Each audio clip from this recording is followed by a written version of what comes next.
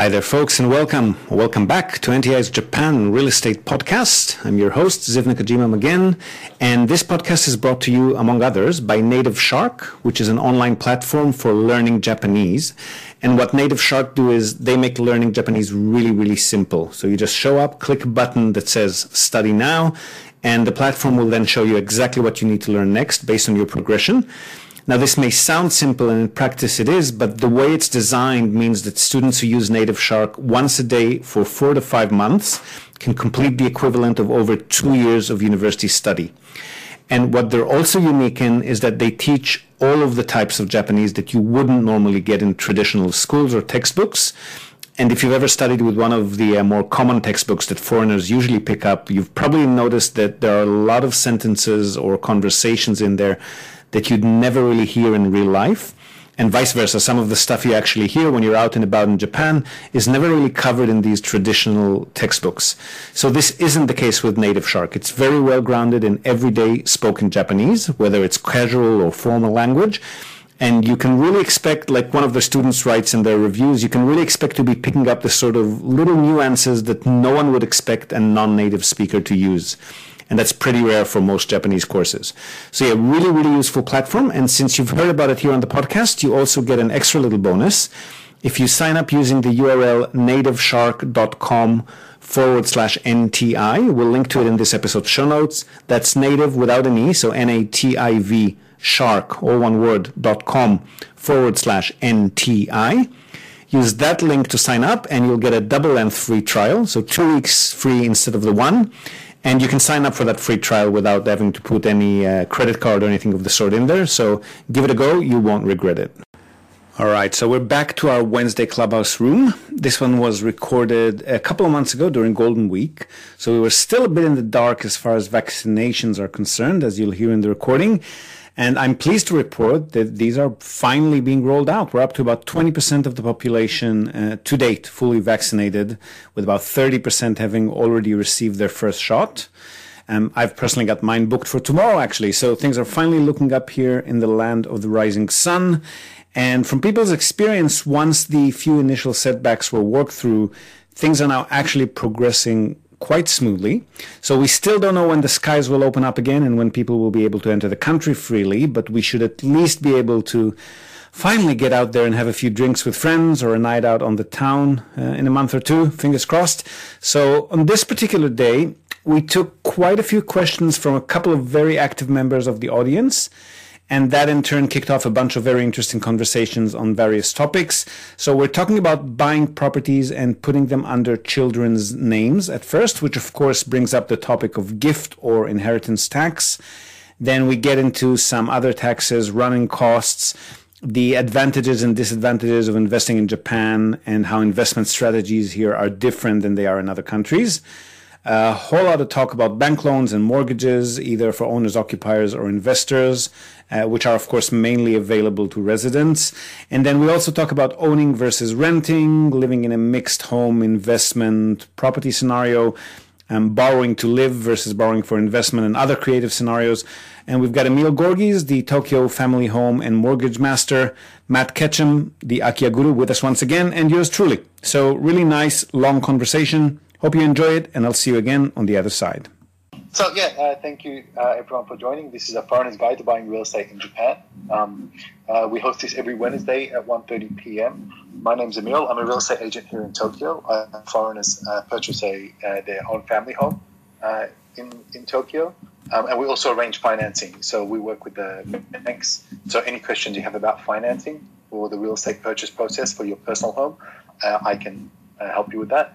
And then I'll just hand over to Ziv and Matt, the other moderators in this room, and they can quickly do an introduction of themselves, and then we can get on to your question, Svetlana.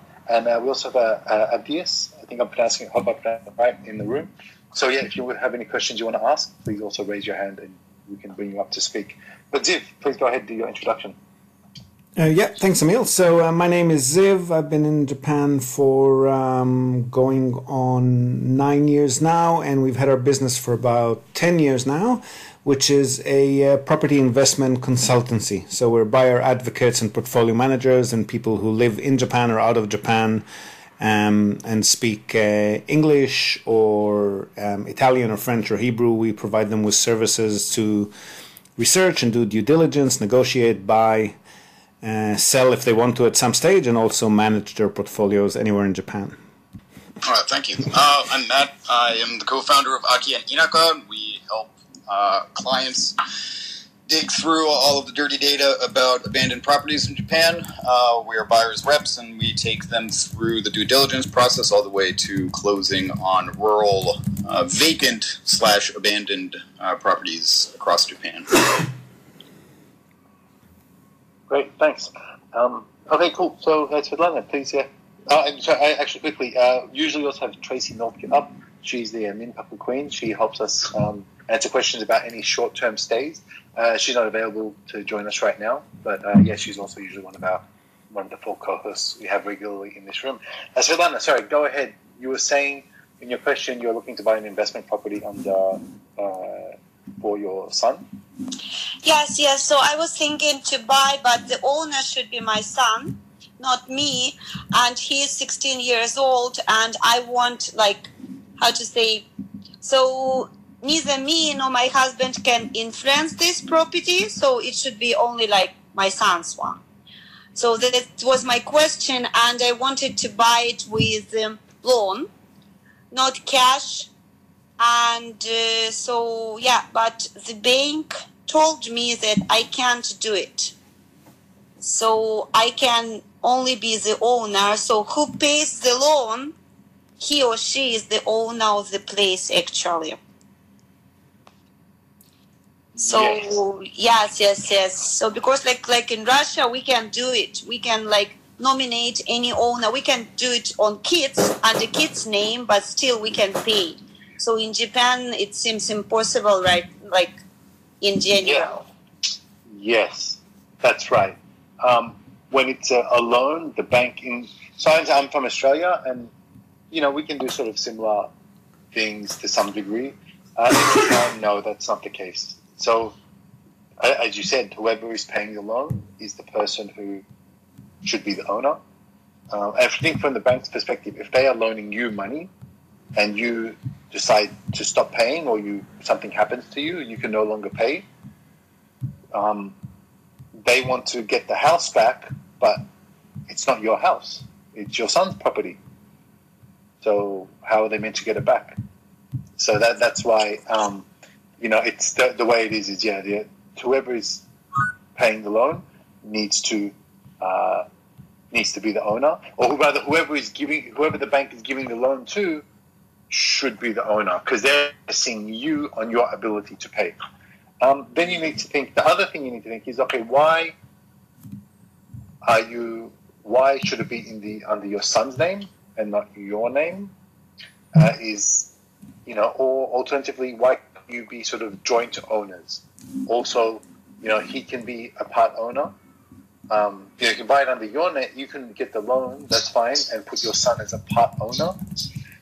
One thing you do need to be careful of is, I don't know the specific details, but I have heard it discussed in the past when we arrange home loans, is about the gift tax.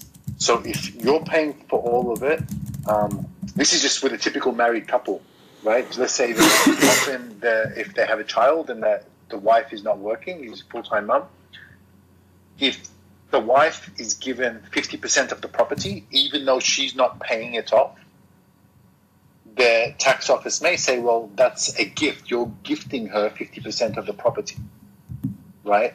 So, and I feel that could be a similar situation. Even if you were to put part of it in your son's name, if he's not actually paying for it, technically it's a gift. So you may want to speak with an accountant about the gift tax, how that works. I see. I understand. And that's pretty high in Japan, from what I hear. I understand it. Yes, and okay. And the next question is about taxes and, if I'm going to rent it, to give it to rent, this apartment or something, so I have to pay property tax, right? And Kanrihin is a maintenance fee. and plus. So this actually also stops me, because it means that if I don't have any tenant for like 6 months or something like that, that it will be like out of my budget, right? So it will be also my expenses to pay, like Kanrihi, maintenance fee, and like property tax, and like other electricity, all these expenses. Yes, that's correct, and that's why we do due diligence before we purchase properties, to understand exactly what we can expect from them rental-wise, vacancy-wise, and with all of these expenses. But that's not really different to anywhere else in the world. I mean, property tax, and if you're buying a unit in a condominium block, then you'll also have monthly building fees. That's the case anywhere. So what you normally do is you assume, based on the area, you can assume what your vacancy is going to be. And there are, of course, some things that you can do to try and reduce vacancies and increase occupancy and make the property more attractive. And then you take into consideration that it's going to be vacant a certain percentage of the time, and you want to make sure that your cash flow and your yield works even with those assumptions. And that's all things that you do in the deal analysis phase, so before you actually buy the property. Okay, thank you. Yeah, I understand it too. So yeah, I need some more time to think it over, and also now. So what about the prices now during this Corona thing? I know like many places, they are open and they can't find tenants, and all this kind of real estate thing is not working quite good now. So what are you thinking, guys, about all of this, and your prognosis or something about future in Japan in terms of real estate? Well, from an investment perspective, and I'll let Emil answer on his field of expertise, which is family home, but from an investment perspective, what we're seeing now is we're not seeing a much larger number of vacancies, but when we do get a vacancy, it can be a lot longer. And that's mainly, I mean, both are two sides of the same coin. Because of the pandemic, people are not feeling comfortable to leave their homes. So people who want to relocate are postponing that if they can. And on the other hand, when they do leave, it's also harder to get a new tenant in there. But the upside of the entire pandemic situation is that property prices, especially in Tokyo and Osaka, are a lot softer now. So we're seeing prices and yields that we haven't seen in the 4 or 5 years prior to that period. So it is very much a buyer's market now. And on the residential front, at least, it hasn't been really affecting yields. It has been affecting yields to some degree in the commercial sector, but not so much residential. Residential has actually picked up in popularity since the pandemic started, because it's considered to be a safe and stable asset, especially in Japan, where there are no massive layoffs. People always need a place to live, and residential properties are now considered the safer. They're always considered more safe and stable, but now that's even more attractive to investors. As for the future, that's really anyone's guess. I mean, I'm hoping we'll start seeing vaccines and things going back to normal towards the end of the year, but I don't know. Japan is really slow in that regard, isn't it? Yeah, okay. Thank you, guys. Thank you. I will think, and maybe I will ask for some consultation, and to further I will think about it. Thank you very much for your answers. No worries. Thanks for asking, Svetlana. And I will sort of touch on what you said in a second, but I'll just do a quick reset. We've got a few other people joining. So Maya, Abdias, Aya, and Roledo. Please, if you guys have any questions about real estate in Japan, feel free to raise your hand and ask us a question.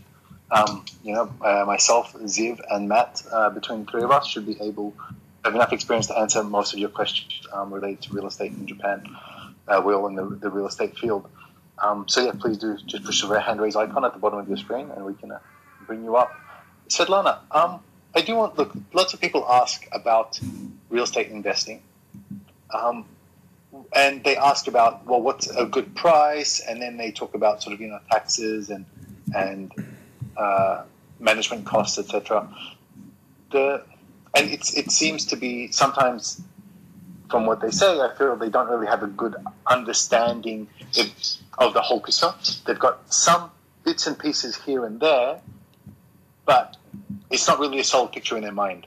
And also, what we have in, I think you said you're from Russia. I'm from Australia myself. I don't know what the market is in Russia, but in Australia and many other countries, we invest for capital growth.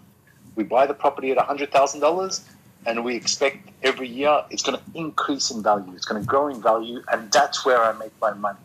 I buy it at $100,000 and it's worth $200,000. Yeah. Okay. That's not the strategy in Japan. The strategy in Japan is you're going to get a good rental yield. Let's say 5%. I mean, it can be a little bit less. It can be a little bit more. Depends on where you go. But let's just use 5% as an example. You buy a 10 million yen, $100,000 property, and even though the property is not going to go up a lot, there's not a lot of capital growth in Japan. But then again, there's not a lot of drops. Historically, it's been pretty flat. That's why it's pretty secure, but it's quite stable. But where you see the investment aspect is the monthly rental return is about let's say 5%, for example. You can get a little bit higher, but that's where it is. It's a nice, safe, secure investment, and you're going to get a good return. Even if you consider the monthly management fees and the repair fund fees and the land tax, right, and some of the vacancy periods and maintenance, you're still going to get a good, solid return on it. Also, the interest rates are very low. So that's the strategy in Japan, is you buy it for as an investment tool that gives you nice, stable income, a good return on your investment. In terms of cash flow, monthly cash flow, not capital growth speculation.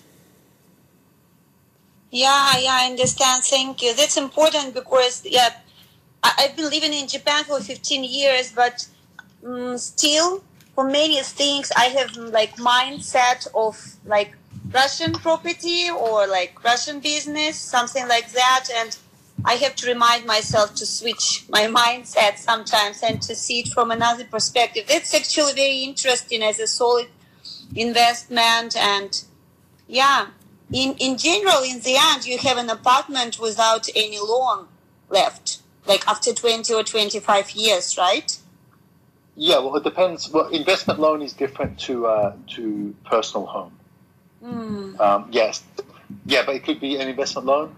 Maybe the bank will give you 80% financing, 60 to 80% financing. Interest rate might be about 2%. So you mean investment loan and Jitaku loan is different? They're different loans here? Yes, because Jitaku is a home loan, personal home loan. And that's where you get the 0.5%, 0.7% interest rate. We just signed a home loan contract yesterday, and it's 0.67% is the home loan interest rate.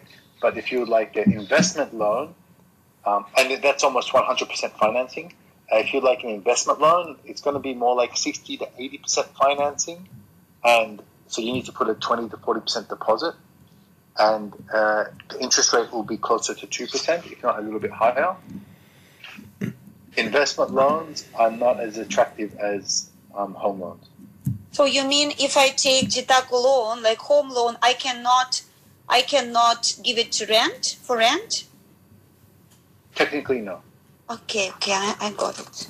Thank you. And that's why no worries. And that's why you can only have one Jitaku loan. So, for example, if you own your current house. Yeah. We own it, and we have this Jitaku loan in Yokohama. Yeah, you have Jitaku loan. So let's say you want to buy another house in Yokohama. Mm-hmm. The bank will say, okay, we can give you our new Jitaku loan, but you have to sell your first loan. You have to sell your first house. And you say, can I keep both? And you say, well, how many Jitaku loans do you want? How many homes? Which one is going to be your primary home? Right? So you can't just get multiple home loans. Okay. I got it. At the home loan rate, yeah. Thank you. No worries.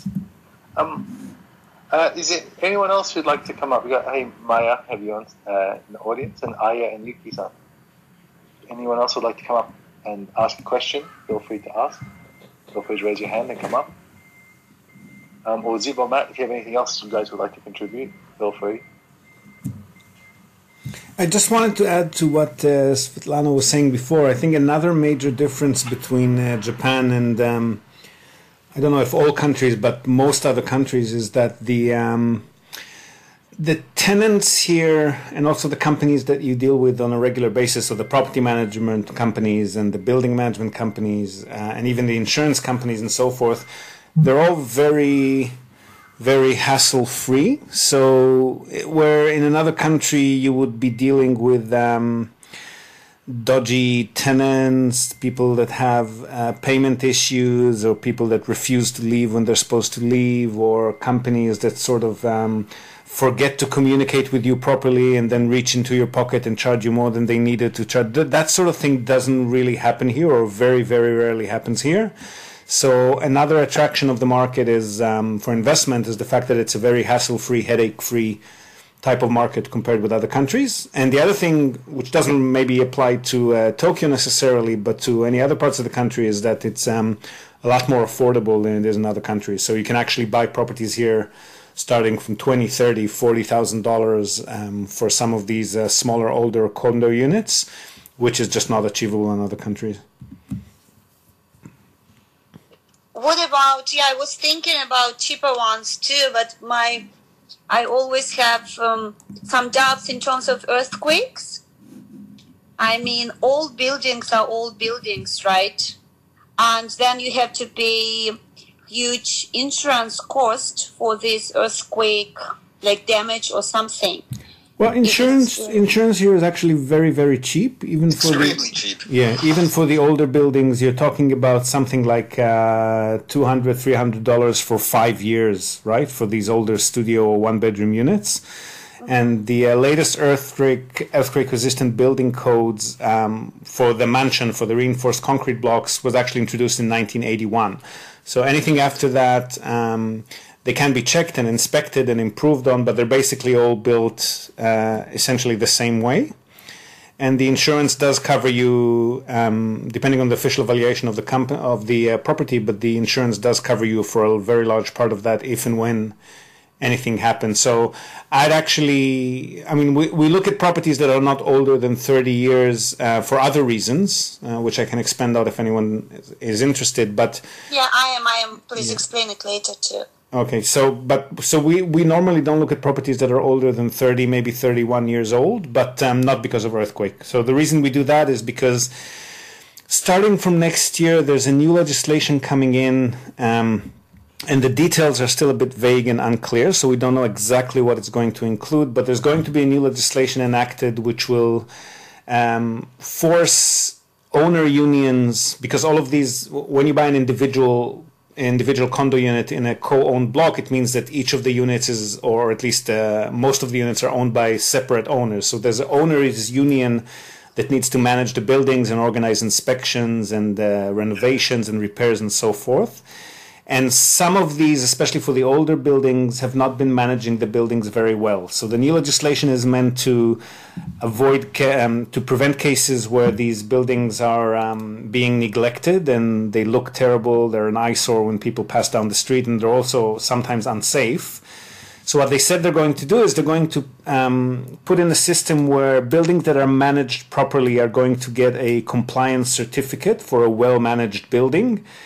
And buildings that don't comply with the new regulations will not get that certificate. And again, we don't know the exact details of what those compliance requirements are going to include, but we're assuming that it's quite possible that one of two things will happen. Either the owner union will step up to the task and start doing everything that needs to be done to comply with the new regulations and get the certificate, in which case they're probably going to have to raise monthly building fees quite significantly, which some of them haven't done in many years. Or on the other hand, they might choose not to apply for the certificate, and in that case, the property will lose its value a lot faster compared to other properties that do have the certificate. So until all of those details are clear, and to prevent our customers from losing their value very rapidly or losing the yield very rapidly if the building fees suddenly start shooting up, we're recommending to them not to go for buildings that are older than 30 years, because that new legislation is supposed to apply to buildings 40 years and older. And as you approach that 40-year mark, other investors who might be interested in purchasing the property from you will already be thinking about that, and their market price will already, their offer prices will already reflect that if you're getting closer to that 40-year mark. So if you're going to be buying a property and you can only get really 3, 4, 5, maybe 6 years of reasonable returns, and then you have to start thinking about quickly selling it, it's just a situation that we don't want our clients to be in. So again, we're recommending at the moment not to buy anything older than 30, 31 years old, at least until the details on that one are clear. Okay, thank you. Yeah, guys, can I have your contacts like somewhere? Because there are so many details I want to ask when I decide to do it, and of course I don't want to do it like in a public chat. Yeah, of course. If you click on our profiles, on our pictures, then you'll get you'll get our profile with the contact information. We've all got Instagram and Twitter. Some of us, I've got LinkedIn on there as well. So whichever way you want to contact us is fine. Okay, thank you. Sorry, I have to leave now. I have to work now. It was nice to talk to you. I will follow you and keep in contact later. Thank you so much. Thank you. It's a pleasure. Thanks, Svetlana. Thank you very much. If anyone else has a question, feel free to raise your hand and you can come up on stage and ask us a question about real estate. Otherwise, if not, I am happy to close out this room a little bit earlier than usual.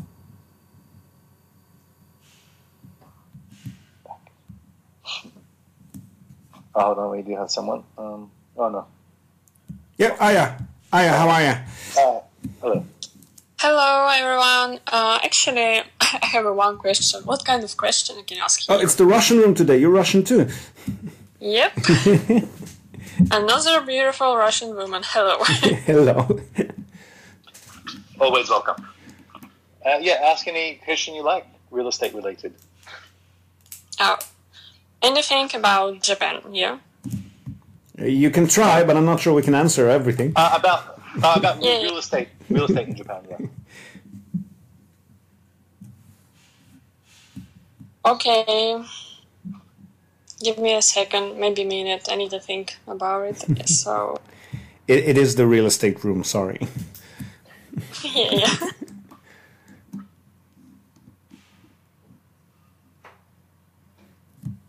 Well, while you think about the question, I do want to sort of touch on what Matt does, which is interesting. I guess for people in this room and also for people on the podcast. So, Matt, if you want to explain a little bit more about Akia, I do find that quite interesting, and there's not a lot of information.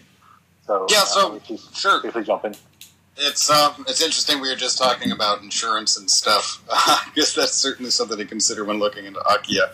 Akia, for those who don't know, are the not always free, but sometimes free, abandoned or vacant or otherwise unused houses that you often see mentioned in various articles from CNN or the BBC or Japan Times or whatever.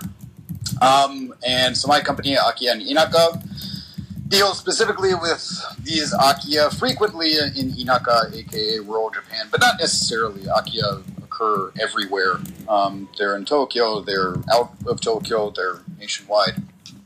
And so the story thus far has kind of been not very well managed in that you frequently just see either, usually it's a foreign couple bought what I think it was for a song and a dance is what the most recent, I think it was a CNN article said, but they don't really give you any details at all about how the hell they did it, or you hear strangely negative, like overly negative articles about the entire Akia problem, which is what the government calls it, saying that all Akia are absolute monsters, they're garbage, they should be judiciously destroyed, and don't even think about buying them.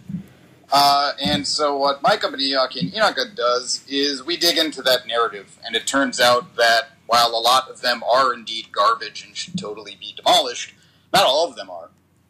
It's like many things in Japan, there's kind of the accepted story, and then there's the actual reality, and the reality itself is relatively difficult to access. And so kind of, in fact, one reason I'm quiet right now is I've got a client I'm talking to. We basically go from zero all the way through to purchase, And one of the major parts of the kind of customer client journey is the research behind it and whether or not you actually want to buy this thing. Just like with any other property, be it a new build or something in Tokyo, in Ginza or whatever, you need to do your due diligence, especially when you're talking about abandoned buildings, right? And so we, determine what their, acceptability and search parameters are. Using those, we're able to develop possible portfolios of possible properties. That's a lot of keys. I'm sorry about that. From there, conducting due diligence, speaking with municipal offices. Frequently, there's a lot of detective work that needs to be done in tracking down physical documentation of said properties. But at the end of the day, when you're talking about a $20,000, $30,000, not just building, but the land that comes with it in, right next to a river or whatever, the additional fees on top of that, let's just double the price for the sake of what I'm saying right now. And let's double that to $60,000. You're still paying $60,000 US for what we can determine is a structurally sound, viable thing to live in or conduct your business out of, and things like this. So the Akiya market, and really rural Japan in general, is kind of rife with opportunity right now, and especially since the fourth? Is it the fourth wave? The fifth? I kind of lost count.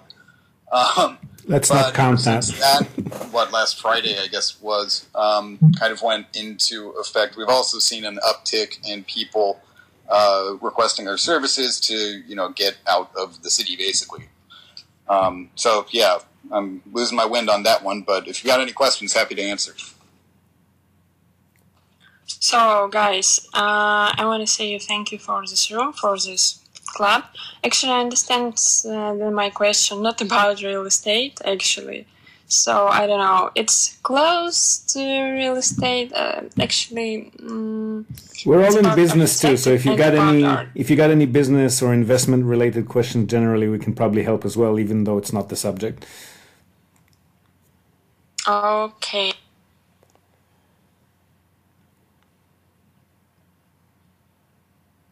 No, I think my question not right for this room. Sorry, guys, and thank you. No problem. So, Emil, maybe do a quick last reset of the room. Just we had a couple of people join, so maybe just so they know that this is the real estate room. Sure. Okay. Yeah. Thank you, people, for joining. This is the Foreigner's Guide to Buying Real Estate in Japan. So, if you have any questions about the real estate purchase process or buying either your personal home or investment properties, or Akiya, the abandoned properties in rural areas, myself, Ziv, or Matt are all in the real estate game, and we can help answer your questions. But please, if you have any questions, feel free to push the hand raise icon and come up. And we've got Dylan. Hey, mate. Let's bring you up to speak. Anyone else, feel free to push the hand raise icon. You can come up to speak. Dylan, how are you doing, buddy? I am doing great. Just found you here in the clubhouse selling property, and I'm looking for a building. Trying to buy something, and the timing is perfect. I didn't know this was the world you were in. Outstanding. Yes. So you guys actually know each other regardless of real estate. That's refreshing. Oh no! We met on Clubhouse. I think not in this context. Yeah, I think we've just been in multiple rooms. Tokyo and Japan-based rooms and language rooms. Right. Spoken to each other a bit here and there. Yep. So I've never been in a room led by you. So this is very cool. Great to see you here. Cool. Yeah, it's good to have you on. Thank you. Okay, so what's your question? Specifically, what's your question? What would you like, and what can we answer? I would like to buy a building somewhere in Chigasaki area. I'll live on the top floor. I'll make the first floor a cafe. I'll put offices in the perhaps second floor, and the third and fourth floor are residential. So mixed use building. I'm trying to find finance and then move on that. I'm starting from zero. I've never done this before. I've owned property in the U.S. I've looked at property. I'm very happy to hear you mention Chigasaki. Yep, that's where I'm trying to go. Chigasaki area is the target. Yeah, that's an excellent spot. It comes up a lot in conversation about, you can talk about outside of Tokyo, but the fact is Japan's an entire country. It's very large, and so right. And so the spread of for once, not coronavirus, but people. It'll take time and it'll be step by step and things like that. So Chigasaki is actually one of the cities that comes up pretty frequently in conversations about like, okay, if I'm going to leave Tokyo for business or pleasure, to move or anything like that, Chigasaki is one of the spots that pops up often. So it's good to hear you talking about that. Well, I went to check it out last weekend, so I jumped on the train 2 hours down from where I live. Okay. It was an easy train ride. They've got this great Shonan Shinjuku line. It takes you sit, you get work done, and then you show up there. The mall, they had a great mall down there next to one of the stations that really brought in people. And then I went down to the beach. I checked out basically the whole area. The beach is phenomenal. I'm just looking at the stats now. It actually, on the cake. sorry, it actually looks like the city is growing, which is rare in Japan. All the people from Tokyo, who you've just mentioned, relocating. So all the old properties are being knocked down and rebuilt. So if you go there now, it's nothing but people knocking down buildings and trying to build into that. And so the timing is terrible if you think about it. As people are trying to compete for properties, I'm trying to move in. And so my luck, either it's bad luck or good luck. I don't know which one yet. Well, I'll let Emil preach on the financing aspect, and then I might jump in and talk about the investment aspect. Okay, sure. Yeah, I was going to mention that. Chigasaki, Fujisawa Chigasaki has always been like a prime location for people that do need access to Tokyo, but want to live closer to the beach because it is like 1 or 2 trains, 90 minutes. And I know people that live in Fujisawa area and they commute daily to Tokyo. And for me, it feels a bit far, but it's still definitely doable. So yeah, that's why, and especially now because there's less frequency, like the need to go to the office is only once a week or once every 2 weeks. They can justify being further because you're only commuting 1 or 2 days, or just even like 3 or 4 days a month, if that. But they get to stay near the beach and have a bigger place. So, it's definitely a place that's now, I guess, a little bit more popular because of the COVID situation. In terms of financing, right? You say you want to live on the top floor. So, in general, when you have a mixed purpose building that's like part rental, or in this case, part cafe or restaurant, and part residential. In general, if you want to get access to home loan financing and home loan rates, you need at least 50%, so 50 or 51%, plus needs to be residential, and the other, 49% needs or less needs to be for investment. So what's a common situation is a 2-story building. Your residence is the second floor, and the first floor might have 3 or 4 1K apartments in it, and that is still eligible as a home loan to get a home loan and home financing. However, what you said, it seems like you're going to have maybe one apartment it's going to be a lot less than 50% is what your primary residence is going to be.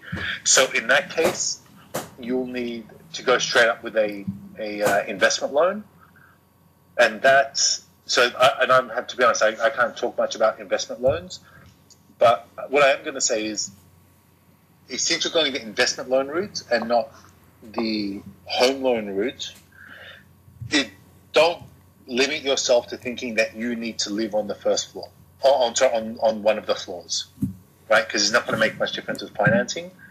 Think of it purely as I would suggest maybe think of it purely as a place for investment. If there's a room in there that's suitable for you to also live in yourself, then that's great. But in terms of financing, the whole thing won't be eligible for home loan rates and home loan financing because less than 50% sounds like will be your primary residence. Interesting. Well, this is insights I did not have. Remember, this is the pipe dream. Let's get moving on it. And I'm trying to do this in the next 5 to 10 days. So I don't have a bank yet. I don't have anything yet. But I realized if you don't move, you keep dreaming. Dreams never come true. You have to move on them. When I tried to develop property in Japan previously, I couldn't get the numbers to work out. It just was too hard trying to build from scratch. So now I've changed gear. Now I'm looking at used. That was 12 years ago, 8 years ago, 2010, whatever year that was. Yeah. I saw Matt unmute his mic. I'll let him jump in. But one thing I do want to say as well is also in terms of financing, look at local banks. So maybe there's a local bank in Chigasaki, or like just one of the small banks or small credit unions. They may be more helpful with financing than a place like SMBC. Yeah, Suruga and Kanagawa banks Shizuoka Bank are definitely kind of strike a decent balance between kind of the SMBCs and then also the hyperlocal ones. Usually Suruga, Shizuoka, hyperlocal banks, they're much more open to doling out loads of cash, as it were. They will tend to be a little bit higher. We're talking like between 3 and 5%, so far as what you're going to have to be paying on top of that is concerned. But it is, quite a what's the word I'm looking for? Idiosyncratic, like it's case by case kind of thing. So you kind of don't know until you start digging. Any people you recommend in specific at those banks? No, they're all going to be the same. And to be honest, unless you're rubbing shoulders with the leaders of, like Mitsubishi or Sumitomo or anything like that, kind of doesn't matter who you know. They're going to be a bank. They're going to be dealing with you like a customer. Okay. And then on the investment versus home loan, which is the faster, easier route? For example, because I hadn't put any thought into this, I found your room by accident as I'm in this mode. So I'm literally, I'm a 3-year-old. Serendipity. I'm a 3-year-old I'm the 3-year-old who suddenly wants to go fly an airplane. You're like, dude, you don't even know how to walk yet. Doesn't matter. I'm like, no, it doesn't matter. I want to fly. That's what this show's about. As markets go, Japan is probably one of the safest and more forgiving places to get into the property market, I'd say. Really? So would it make more sense? Just bear with me for a second here. If I'm on high speed, and what started this whole thing is I'm in a rental unit. It's pretty expensive, and they just hit me with the Koshinryo, and I'm like, you guys are idiots. You treat me like shit. The place is a crap, and you want me to pay a Koshinryo? I'm like, well, fix all these things first, and I'll think about paying your stupid fee there. Because I've asked for 2 years for these things to be repaired. I feel like I'm in a danchi. The danchi is cleaner than this place. And this is supposedly Kokyu Mansion, supposedly the upper crust. We got all the Maseratis and the BMs out there in the parking lot. Everyone's fancy. But the building's not fancy. So I'm like, screw it. Let me just go and buy a place in Chigasaki, stay out of this rat race, be by the beach. Oh, and while I'm doing that, I know a company that is looking for a place for their office. Oh, I know somebody wants a coffee shop. Why don't I just do it all at once? Oh, wait a minute. Maybe listening to you guys, maybe just do the Dylan, residential first. FYI, that's exactly what I did. I was living in Hamamatsucho, paying all sorts of cash for, the small kind of POS apartment, this, that, and the other thing, and kind of everything came together, and it's like, you know what, fuck it. I like being down in the east. I'm near Atami, right? I moved to Atami last year. Yeah. In a gigantic, what is an ex-corporate retreat, mountaintop in the forest, but also overlooking the ocean, like 20 minutes to the beach. Everything in Atami looks over the ocean. What are you talking about, man? The place is awesome. I know, it's great. Right? So your dream's totally doable is what I'm trying to tell you. Well, I like it. So here's where I'm going after this is I'm literally, it's Golden Week and I want to go out and get a loan from a bank. Ooh, that's not a good time. That's when everyone shuts down. Because I have to pay this stupid fee like today or tomorrow they want me to pay. And I'm like, yeah, I'm not interested in doing this. Well, you're not going to walk out of the bank with a loan, though. It'll take them a bit longer than that. I know that. That's why I'm throwing out this. It's a Hail Mary pass if you play American football. Or maybe I just double down and go, you know what? Screw you. I'm moving. And then I just have to figure out how to do it in 2 months. So let me give you my general suggestion. So my general response to your situation. And just to quickly sort of reset. So I'm a real estate agent here in Tokyo. and my focus is on like foreigners or often like mixed families purchasing their own family home in Tokyo. Okay, so generally it's like, like people like myself, it'll be a foreign husband or wife and with a Japanese spouse, or maybe both are foreign, and they've been here long term and they think it's time to buy a place. Maybe they've got kids or maybe not, but usually it's people looking to just reside permanently in Japan and buy their own place. Now, it's quite common. People say, look, for example, your rent is 200,000 yen a month, and you go, man, what people say, look, we're in April now, so it's April now, and people say, look, in August is my lease renewal. I want to buy a house before then because I don't want to pay the 200,000 yen or 100,000 yen caution fee or renewal fee, right? My general response to that is, don't decide a $500,000 or $1 million purchase on saving 200,000 yen. Okay, it's fine if you find the right property before August, before your renewal period. Fine, go ahead and try to make the move before that time. But if you don't find the right property, pay the 200,000 yen renewal. Take your time, find the right property. Okay, because buying the wrong property or the not perfect property is not worth the 200,000 yen you've saved in renewal fee. That's my general approach. You will almost certainly end up paying far, far more than that to fix the problems that you didn't see. Yeah. Oh, or you just don't like the it property. was good to climb to the top of the mountain to get your sage words of wisdom. For sure. And that. Now, the other thing I'm going to say is that it's also quite common for people to think, investment property or personal home. Which one should I do? Generally, in most cases, the investment property people are considering is not as substantial as a potential personal home. So if people are looking to buy their own personal home, maybe they're looking at 50 million to 100 million yen, so 500,000 to $1 million, right? Is kind of the budget in Tokyo if you're looking for a house, a property, is pretty common. If they're looking for an investment, they're looking for something, maybe 1/3 of that or 1/4 of that. The problem is, if you purchase an investment property for 20 or 30 million yen, even though it's an investment, it will, and then later you decide, look, I want to get a home loan, the bank will say, look, you've already got an investment property, you've already got a loan, a mortgage, this impacts negatively your ability to get the full financing you would like for a home loan, right? So what happens is, people they want a holiday house or like some sort of, in Nagano that they can put on Airbnb, and it will cost them, 15 million yen, so $150,000. They'll buy that, they'll get some investment loan or whatnot and put 15 million yen into that, and then when they want to get their personal home in Japan, in Tokyo, the bank says, you've already got a 15 million yen loan, so instead of giving you 80 million, we're only going to give you 65 million for your property in Tokyo. And you're like, well, that's not enough.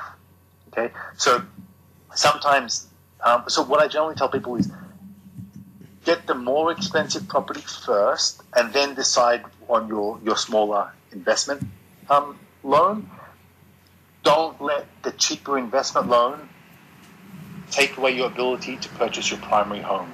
And one of the big reasons for that is the primary home loan, primary residence home loan, the Jutaku loan, the bank will give you 100% or 105% financing. So that's a full purchase price of the property, plus maybe even 5% of closing costs. The bank will pay the whole thing, and the interest rate is like 0.6, 0.7%. Okay? An investment loan is not that good. So by having an investment loan, you kind of waive your ability to get this great home loan deal. So that's my take on it. Secure your primary residence first, and then consider the investment. In your case, it feels a little bit tricky. I think you're still brainstorming ideas. The fact that you want to do a cafe and some residential properties, like basically it's an investment structure. that you also live in, is it necessary that you also live in it, right? I feel that could have been an idea you came to just because you thought I can get one home loan and use part of my house for like there's a cafe and some investment. That's But that's what I not was actually, thinking. yeah, and that's not exactly actually doable, right? So what may be a more realistic approach in terms of leveraging bank finance at the best rates and getting the most amount of money with the least outlay and least interest. You know, even if you want to be in Chigasaki, okay, buy a personal home in Chigasaki, and nearby, you know, set up a KK, get a corporate loan to set up a restaurant and B&B or small little rental places, right? Think of them as two separate approaches, two separate structures, because I don't think you're going to be able to do what you want, get the financing that you want, if you want to put it all in one sort of building. Also, I would say your too, idea. another thing that's very specific to what I work with, which is the Akia and stuff, is you usually, when you're talking about financing, you usually want to be above at least 10 million yen. We've ran into, I wouldn't call it a problem because it's so cheap, but you know, we've sold houses and various types of properties for, you know, say 3.5 million, and when you have something that low, the bank looks at you just like, what the hell are you coming to us for? Right, so there's definitely kind of a price, a floor price minimum that you're also going to want to keep in mind. 3.5 million. What are you buying? A shanty? A toilet? Oh no, these are huge houses. This one that I'm thinking of right now that was 3.3 actually. We got it down from 5.5, but that one's out in Gunma. But that was a full 2-story. I think it was 600 square meters and like 1,200. I think square for the property, like the land, was over 1,000, and the house itself was I think 600. I'd have to look at her numbers again. or a pretty high yielding investment condo unit in not in Tokyo and Osaka, but in many other cities. 3.5 million is very doable. Unbelievable. Yeah, that's why So, Chigasaki is also attractive, because those prices, like once you get that far out of the city, the prices do start falling. I wish I'd known this 2 years ago when I actually had money in my bank account still. And for anyone who's not in Japan, 3.5 million is roughly the equivalent of 33,000 US dollars. So it sounds like millions, but it's not. Yeah. You could buy like a kind of not shitty car for that. But the deposit on my house in Hawaii was 250,000. The deposit, not the loan. I had to pay that in just to get the loan for just a single family home. Yeah, right. That's absurd. So What's pretty common though in what have I been doing, man? Where have you guys been all my life? Clubhouse? We're here every Wednesday, 1:30 p.m. So just to give you a bit of an idea with the home loans in Japan versus other countries, I'm Australian.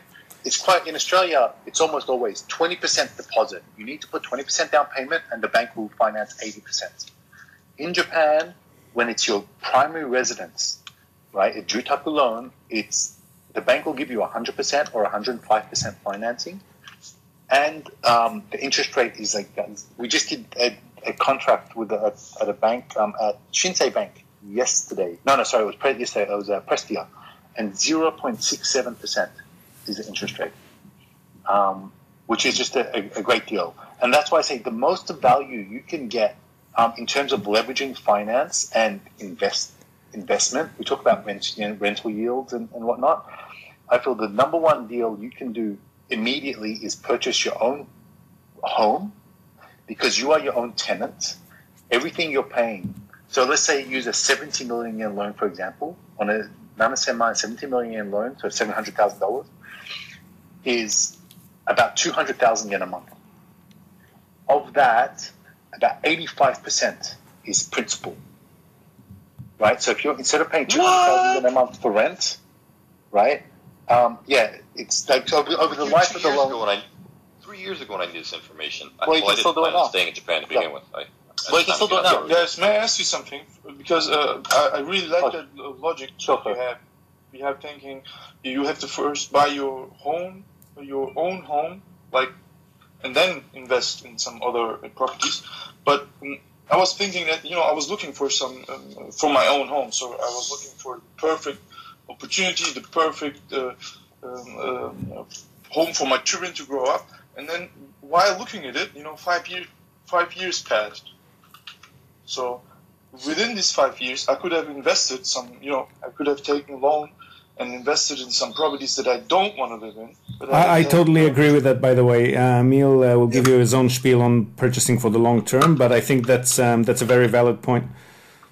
Extremely. But I realized that like 5 days ago, that damn, 5 years ago I wanted to, buy a house. I couldn't because there was nothing you could, imagine yourself living in. And within that time, I could have maybe invested and bought a cheap house that I could have, rented to someone, and it could have maybe half of it could have paid off already. Exactly. Well, so that I'm gonna those numbers don't work out. So in 5 years, they're not paying off half. But what I will say, right? Of course, you're right. But not these days, by the way, but up until 5 years ago, it was definitely still possible. Now prices have gone up. No, but when we started working, Emil, we had properties that covered themselves within 8 years too. Yeah, but that's definitely that's the investment side of thing, right? But so one thing you need to remember is, okay, when you talk about investing versus primary residence, here's my take on it. The people say you have to decide one or the other. You don't, right? When you buy your personal home, there's not really a lot of opportunity cost. You don't miss out on an opportunity. Let's say you have 10 million yen of cash savings. It doesn't really matter because when you buy a personal home, the bank will pay for everything. You don't need to use your 10 million yen of cash. You can then later after you buy a personal home, you can later use your 10 million yen of cash to buy that investment property if you want to buy it outright. That's fine. Okay? But, so it's kind of unrelated, almost. But what I was saying before in terms of the loan is, okay, when you have a 0.7% interest rate, which is what current home loans are, the standard loan term is 35 years.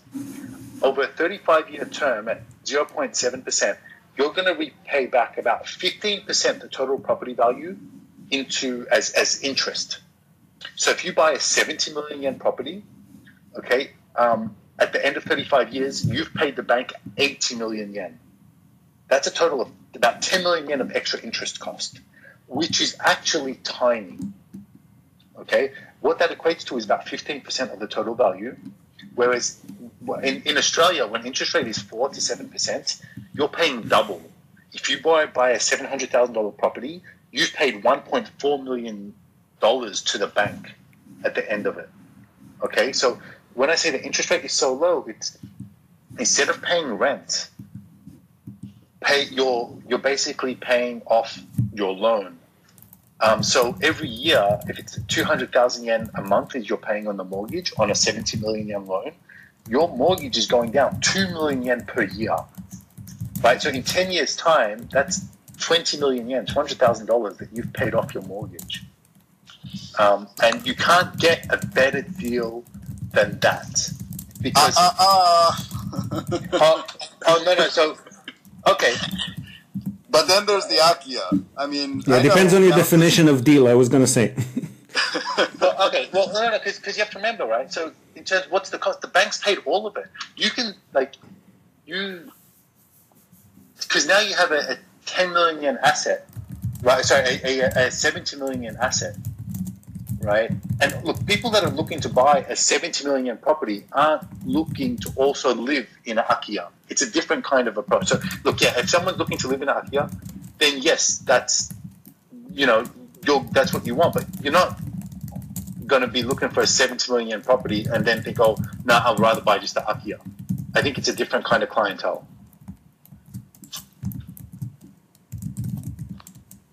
Sure, it can be.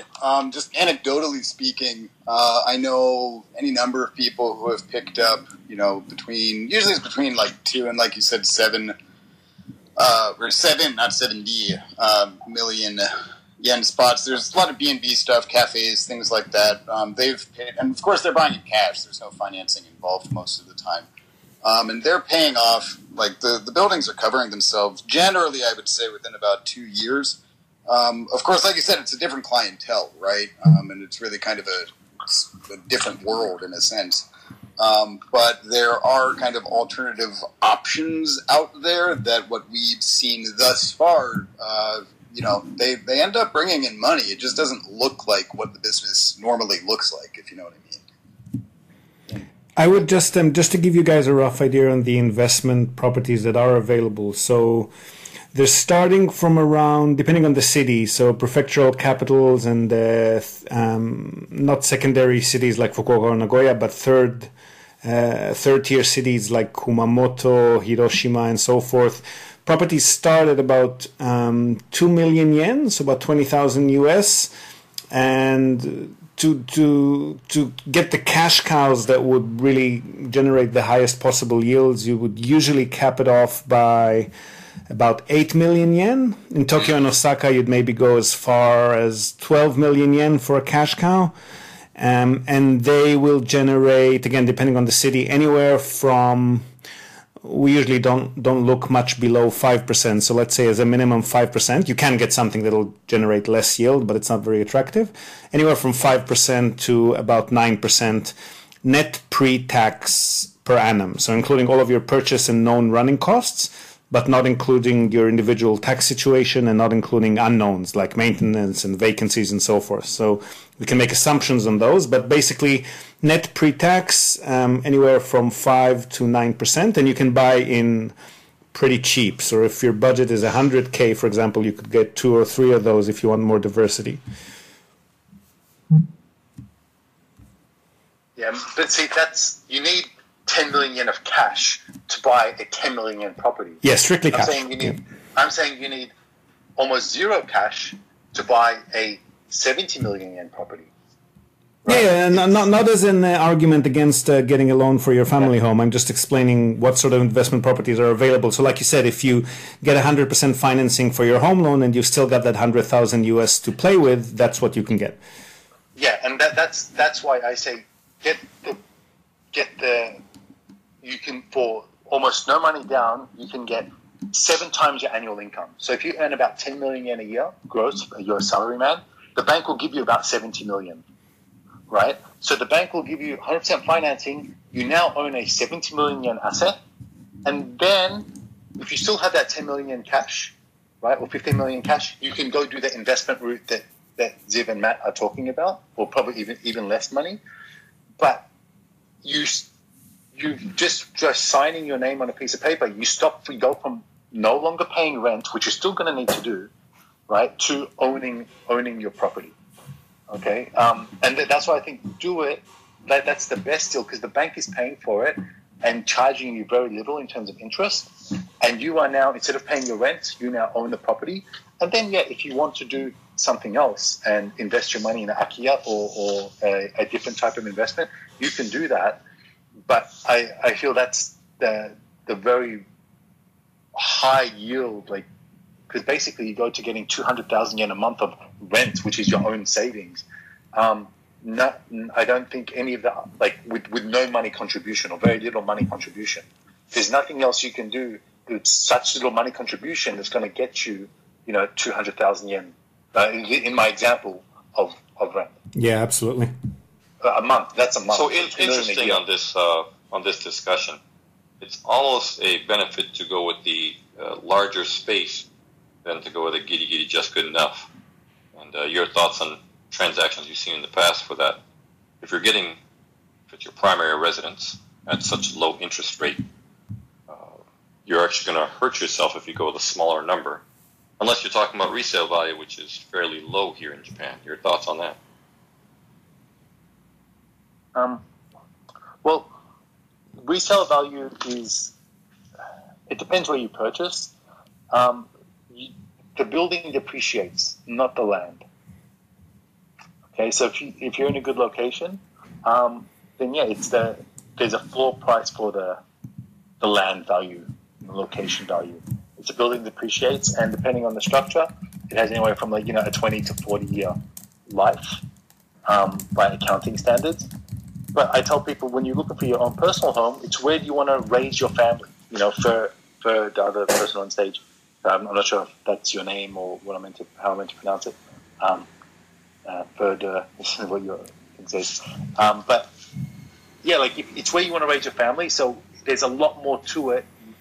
It's about your lifestyle, where you want to live, not purely an investment play when it's your own personal home. And so the last piece is, when I went to go purchase the home previously, and I was looking at investment, all the things I looked at, got the bank, got everything lined up. One of the comments they mentioned was age is important when getting a loan in Japan, because we don't want loans to go beyond 80 years of age. I'm now 52, and so that weighs in on my decision. Your insights on working with the banks? Yeah, so it's a very straightforward calculation. I said earlier, standard loans in Japan are 35 years term. Okay, you can get it shorter. You don't really get it longer for a home loan, for your Jutaku loan. But once you turn, it's maximum of 35 years, or it must be paid off by your 80th birthday. So once you turn 45, then the loan term will decrease. The maximum loan term will decrease to 34 years. And as you get older, it will turn 33, 32. So in your case, you're 52. So by your 80th birthday, you have 28, probably 27 years. 27 years is the maximum loan term you're able to get. Now, when the bank calculates your repayments, they say, look, Dylan, the most based on your income, they calculate the most you can repay is 1/3 of your, annual income to the mortgage. Let's say 200,000 yen a month is the most you can pay. They say, okay, 200,000 yen a month over a 35-year term is 70 million yen. Hold on, we can't give you a 35-year term. We can only give you a 27-year term. So 200,000 yen monthly repayments for 27 years is going to be, instead of 70 million, 40 million yen, for example. So the most you can get is only a 40-year term. A 40 million yen loan, right? Because they calculate what your maximum monthly or annual repayment capacity is based on your income. That's how they calculate it. Interesting. Right? So you can't say, oh, you know what, give me my 70 million and I have to pay it back twice as fast. So instead of paying 200,000 yen a month, I'm going to pay 400,000. They're going to say, no, actually 400,000 yen a month is well above your financial stress limit. We give you a loan based on a 200,000 yen repayment, not a 400,000 yen repayment. So the most you can pay 200,000 yen. If you're under 45, great. We'll calculate that out for 35 years. But in your case, they're going to calculate 200,000 yen a month for only 27 years. So there's my ceiling. Good calculation insight. Yeah. Okay. So that's the after tax number they're using, not the before tax. It's gross. It's gross, but it depends if you're a salaried employee or a business owner. But in general, if you're just a straight up salaryman, say Cheyenne, then they'll look at your gross. If you're a business owner, then it's a bit different. They look at your net sort of profit after your expenses and depreciation, etc. And they'll also look at and if you're a business owner, then they'll also generally want just 20% deposit. There are some banks, some situations we can do where we can still get you 100% financing, but it does depend on sort of your residency, if you're a permanent resident or not, if your spouse is Japanese or not, how long your business has been operating, and so forth. A bit of an offset to that, Dylan, is your investment properties, if you do end up purchasing any investment property in cash, you're carrying your purchase costs forward for 3 years. So for the first 3 years, you're probably not going to be paying much tax on them. But from the fourth year onwards, they're going to be factored in as income. So that does increase your income for those calculations as well. So it does offset the your age limit a little bit. This has been an amazing session. I've got a work meeting happening in 20 minutes. But this has been probably my most important meeting in the past 2 years. We're here every Wednesday, right? So every Wednesday, I didn't know that. Good to hear. Good luck concentrating in that meeting, by the way. I can parse these things out. Basically, my next shot is to just run down to Chigasaki, get to know the neighborhoods, and see what's up and what's not. Yeah, if you're interested in digging around possibilities, get in touch. We'd be happy to see if we can dig up anything for you. All right. Well, I just shot an email, text off to Matt. I'm sorry, to email. I'll send you as well here, Matt. Right. I got it. You guys work together. You guys separate here. Separate. Emil, can I ask a question? Sorry, can you just you can just give us 1 second. We'll just wrap up with Dylan, and then we'll jump onto Fer for a sec and see what he has to say, and then Askari will go to you if that's okay. So just briefly, we are separate, but we all deal with different sort of businesses. So that's why we think we have a good. Let's say we are. Well, like amongst the three of us, we can probably answer a lot of your questions. Yeah, quick reset again, maybe, Emil. Sure. Okay, but yeah, Dylan, do please reach out. I did. We'll do. And we'll go on a share phone all call the and sort of stuff discuss. on Sure. your insights here for free on this Clubhouse app are priceless, and access to this kind of information is such a quick turn. Dylan, if you want to get it offline, click on my profile. There's a podcast that we put out every week that's got a lot of this information in it as well, so you don't actually have to be live on Clubhouse. I love that. You guys probably saw the phone thing show up on my profile there, right? I did not actually. I didn't see it. Do you not have the updated? Do you have the updated version of I do, but it's not working for some reason. I was just saying there's I do a weekly podcast on all things Japan real estate, but specifically investment usually. So if you want to listen offline to some, and there's a lot of topics. If you scroll down the episode list, a lot of basic topics that you might want to listen to as well. Oh, Ziv. All right, Ziv, I give you a follow as well. Run over and this is how I grab people on here. Japan real estate. Give me a follow here and message. Alrighty. Thanks so much for your question. I'm done. I'm all good. Thanks so much. I'll be on stage just taking notes over here before my meeting. Press on with your room. Thank you so much.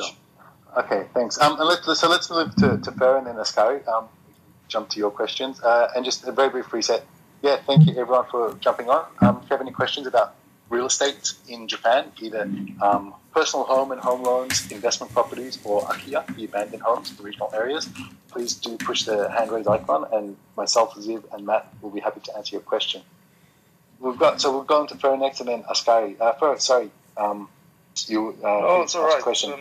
Well, basically, you answered all my questions since I last time I participated in the topic. But a little small off-topic question, by which we are having a talk. My cousin moved about half a year ago to Japan, to Yokohama. He's living there right now, and he's planning to live there because he followed his love of his life to Japan, which is she's Japanese. He's from Turkey. I'm living in Germany and working here, so completely different countries. And he's right about learning Japanese and improving his skills. If you have any shouldn't be a decent job, but for beginners, something that helps him learning Japanese while working. I would be glad if you have some tips where you can start. He should follow Dylan, the guy who was just up here speaking. Dylan knows a lot. He runs a regular room about Japanese language learning. But there are lots. There are lots on Clubhouse about that. But I think in terms of that's, to be honest, that's a topic for a different room, and we can get into that. I was going to say, Fear, he can help you. He can help you search for investment properties on the Japanese property websites. That's a good way to brush up his Japanese. Yeah, that would be nice. I thought you could learn while having an internship, especially in the real estate market. So that would add up to the plan of doing such business as you. Well, hit me up with a follow and send me a message. I'll see if there's something that we can help him with. I don't know if it'll be a paid internship, but we can give him some tasks that'll help him if he wants to practice. Great. He doesn't need money. He just needs practice. And yeah, no worries. Hit me up and I'll see what we can do for him. Thanks, Bill. Askari, thank you for holding out. Sorry, I can get to you sooner. Please shoot ahead with your question. And am I pronouncing your name right, Askari? Yeah, you're fine. Yeah, so I know there's like a declining population in Japan, so I'm really curious. It sounds like the loans are at or near 0%. I came in late, and they have more variable terms in the United States. Is that correct? For like length of term? Well, the term is 35 years. I'm not sure what the term length is in the US. Are you in Japan actually, or are you just curious about it? I've been to Japan. I mean, I've been looking at doing more real estate investment.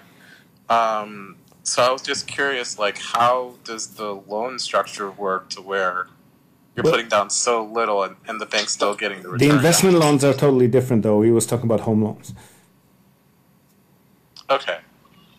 Yeah, so in Japan, primary, like if it's for your primary residence, you get a special deal.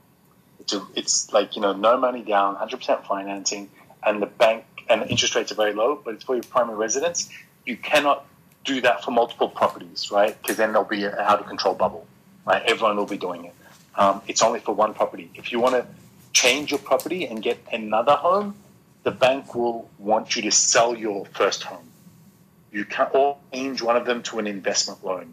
And generally an investment loan is 20 to 40% deposit and 2 to 4% interest rates. Not nearly as attractive as the previous one. And you can't use the equity in your home loan, like built-up equity, as kind of a deposit or mortgage for the next investment.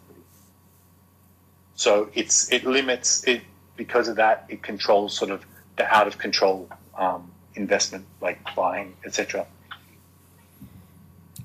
But as we were telling Dylan before, you can definitely, I mean, for the amount of cash deposit that you'd normally put down for a house in the US, like he was saying, $250,000 for his Hawaii home. For that amount, you'll be buying 3 or 4 investment properties in Japan in cash. Oh, really? Like, I mean, I've only been to, say, like, the urban parts in Kamakura, so I'm not familiar with, like, Japan as a whole. Well, Japan urban is not just Tokyo, though. Japan urban is a lot of big cities aside from Tokyo and Osaka. So Tokyo and Osaka prices are probably similar to what you're used to from other countries around the world. But Nagoya, Fukuoka, Kyoto, Sapporo, and the prefectural capitals like Saitama, Kumamoto, etc., they're much, much, much cheaper. Okay. And so what are sort of like the rental rates that you would see if you're in, say, one of those prefectural cities or Kyoto or some other place? Net pre-tax, we were just saying before, I think before you joined, net pre-tax, it's depending on the location and the age and the size of the property, anywhere from 5 to maybe 9% net pre-tax per annum. Oh, that's really nice, actually. Yeah, and the tenants are a lot easier than what you'd be used to in the US, even at the low income levels. So, like, as a foreigner, do you need a Japanese partner to purchase? I mean, I've seen videos where people are talking about, like, difficulties of renting spaces or purchasing things as foreigners in Japan. So legally, no. Japan's actually the only country in the Asia-Pacific region that doesn't have any limitations on foreign purchases and ownership. But practically, just the professionals outside of Tokyo, Osaka, and maybe a few other international hotspots like Niseko or Okinawa, where the U.S. Army bases are, those places will have property professionals that can service foreigners. In other places, it's a lot more difficult. So that's why that's actually the niche that we operate in, is assisting the foreign buyers to buy and manage their properties by giving the Japanese side a Japanese face to deal with. So the buyers give us permission to act on their behalf, and then we contact the realtors, the property managers, the insurance companies, everybody that would be normally shy to work with foreigners, and we give them a Japanese company to deal with, and then we can bridge that gap for them. So officially, no limitations, no problem. Practically, it's a bit more challenging, yes. All right, that's very illuminating. Thank you, Zev. No worries. Well, that was pretty detailed and deep. Hope you've enjoyed it as much as I did. And if you'd like to jump into the conversation, we're on Clubhouse and Facebook Live every Wednesday again at 1:30 p.m. Japan Standard Time. We would love to have you with us. And as Dylan says towards the end there are always plenty of priceless insights and precious little nuggets of information in these conversations. And we're always happy to talk shop, so come and join us. Now, before we go, we're also, as always, going to tell you and also link to our other sponsor's website. That's Hiroshi Shimizu, immigration lawyer and administrative scrivener. If you're thinking about moving here on a more permanent basis, or you are already in Japan on some sort of a more temporary visa and you want to switch to a longer term or permanent one, and also if you're considering setting up a local company or branch office of a foreign company, and you've got any sort of business or visa-related inquiry, or even if you just want to find out what your options are on any of these topics, feel free to contact Hiroshi Shimizu. You can find him at japanimmigrationexperts.com, and he can help you set up a company, apply for any kind of visa, or just provide you with the best advice and extremely affordable consultation related to these topics. And he's already done that for many of our listeners and our clients. So feel free to reach out to him. Again, that's japanimmigrationexperts.com, all one word, and you'll be well on your way. And that's it from us for today, folks. Hope you've enjoyed this episode of the Japan Real Estate Podcast. Do share it with your networks, and please let us know what you think. So leave us a short rating, review on the iTunes Store, on Spotify, wherever you're tuning in from, or just drop us a line in the comments section or wherever you might have found this episode. We love hearing from you. Hope to have you with us again next time, and until then, have a great day or night ahead. Yoroshiku.